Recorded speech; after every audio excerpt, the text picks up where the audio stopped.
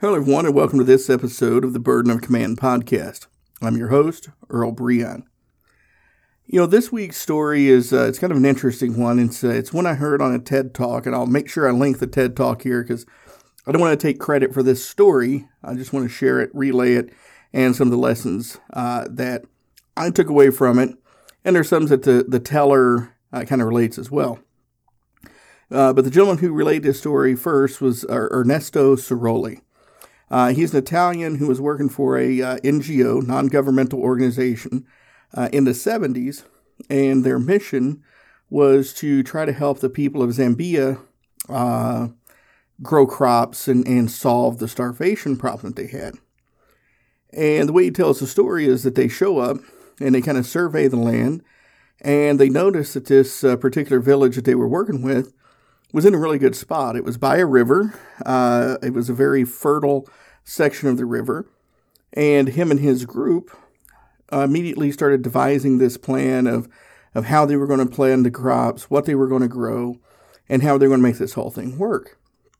And, they didn't spend a whole lot of time talking to the locals, which is actually kind of where the wheels come off of this thing.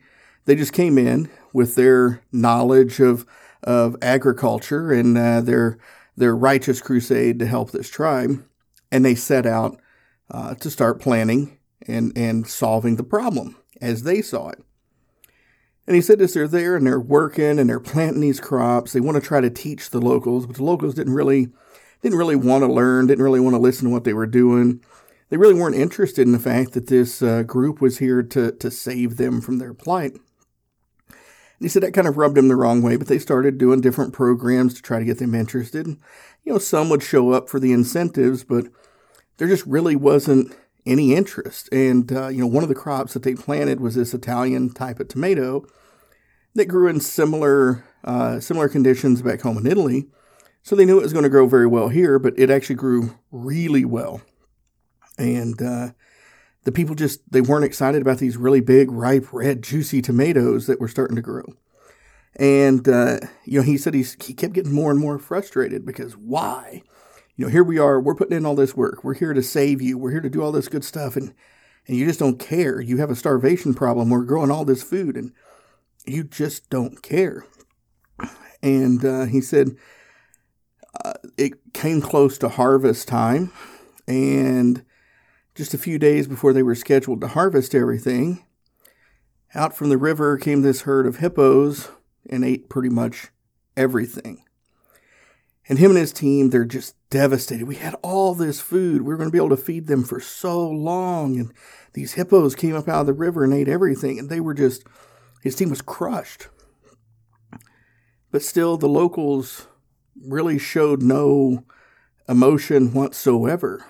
And he finally asked one, he says, we put forth all this effort. We had all this great food. You were going to be able to eat. Your bellies were going to be able to be filled. And the hippos just came up and ate it all. Why are you not more upset about that? He goes, that's what hippos do.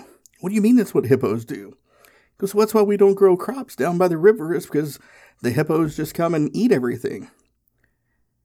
And it hit him. They were trying to solve a problem that wasn't really the problem that needed solved. Because the people knew that this area was fertile.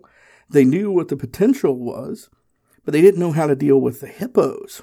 And, Ernesto thought about it, and he said, my initial reaction was, I was still kind of angry and upset that they hadn't told us. And he goes, I finally asked, I was like, well, if you knew that these hippos were going to eat everything, why didn't you tell us? Well, you never asked. You just looked so happy growing your crops. We didn't want to ruin that for you. He didn't ask. I mean, how powerful is that right there in and of itself? He didn't ask. They just started solving the problem. So Ernesto he said, I'm an optimist, so I rationalized it away as well. At least we fed the hippos. But that wasn't the point. Feeding the hippos was not the point. They wanted to help these people. And they missed the real problem by coming in and thinking that they saw the solution, that they had the answer, that, here we are to save these poor people. when all they did was feed a bunch of hippos. So it turns out the real problem was they needed to keep the hippos from eating the crops.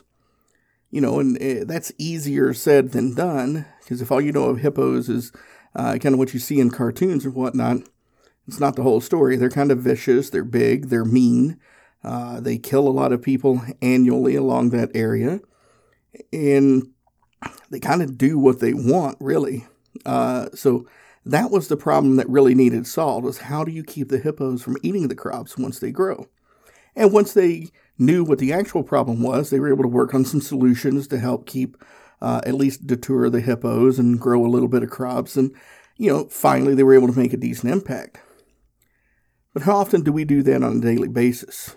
We walk into a new organization, or even one we've been in for a while, and we see what we think is the problem, and we set out to fix it without asking anybody else. And we waste a lot of time, and we waste a lot of effort. And maybe we come up with a solution to a problem that doesn't even exist. Or worse, we spend all that time trying to find a solution to a problem that doesn't exist, that we ignore the problems that do. See, a lot of this is about information control and how it flows, right? So if Ernesto had asked the natives, why don't you make use of this fertile valley here? And somebody had told him, well, the hippos eat everything. They wouldn't have wasted the time. They would have known what the problem was. And, a lot of times in organizations, we feel we have a good flow of information. We have a hierarchy set up, a chain of command. And that's a good first step, but it's not the answer. Because once it goes from the first level manager to the second level to the third level, or however many levels you have, you're really just playing a very structured, regimented telephone game. And what may have started out as just a casual suggestion at the lower level, by the time it makes it to your desk, it could be the worst thing your organization's facing, at least in your mind. Or what is a really pressing issue at the lower level, by the time it makes it all the way up to you, it could be just a casual suggestion.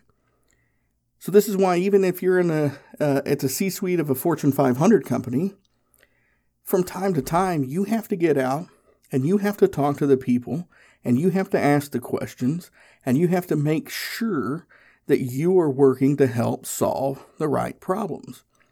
You want to focus on what needs to be focused on instead of just feeding a bunch of hippos. You don't want your time and efforts, or the organization's time and efforts, to be wasted solving problems that either are minor or just don't exist. How do you make sure? Get out. Mingle, talk to your people. I've said it on this podcast many times before, and I'll say it many times going forward. Leadership is a relationship.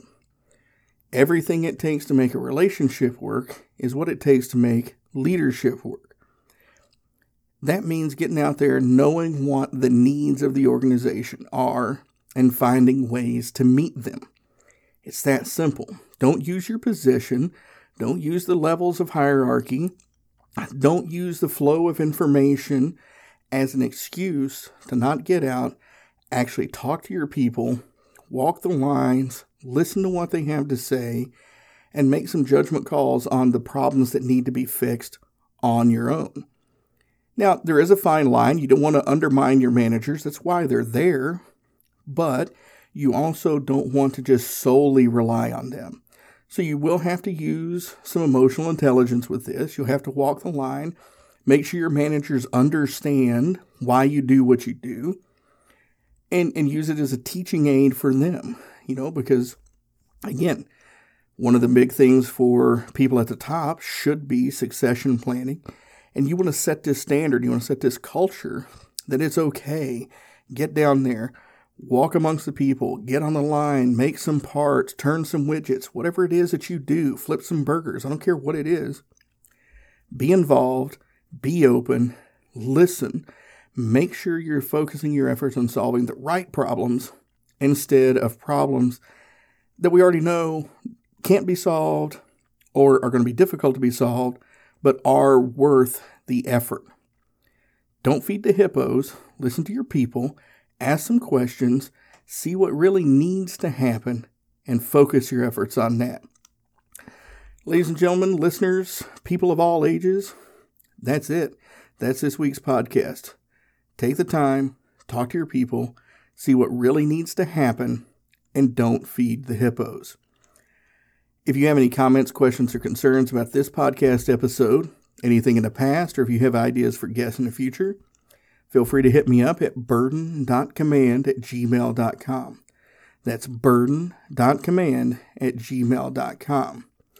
Be sure that you rate and review this podcast. Share it with your friends, everybody you know.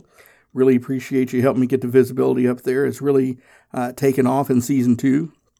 And I owe it all to every one of you who has shared and rated this thing. I really, really appreciate you. Again, hit me up, burden.command@gmail.com. Heck, if you just have some general questions, if you're struggling with something in your leadership and you want just a quick question, hit me up on there.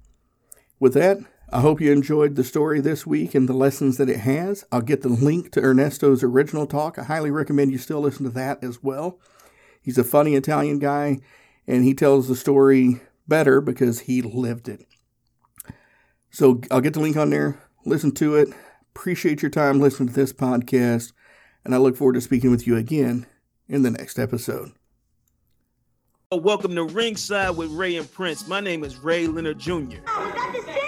No, that's just my dad. My name is Prince Daniels Jr. Daniels again with a big hole. Touchdown. On this show, we come to humanize Athletes, entertainers, business executives. We're going to see what makes them tick. Tuesdays, 10 a.m. Pacific time on Spotify, Apple, Amazon, and wherever you get your podcasts. We'll see you there. Peace and power. Electricast. Introducing the Deep Leadership Podcast. Leadership is a people business. That's the philosophy of your podcast host, John Rennie. As a former submarine officer who spent 22 years leading businesses in corporate America before starting his own manufacturing business, he knows that leadership matters. Deep Leadership is real-world, actionable leadership advice from John and his expert guests. Become a leader worth following. Subscribe today. Electricast.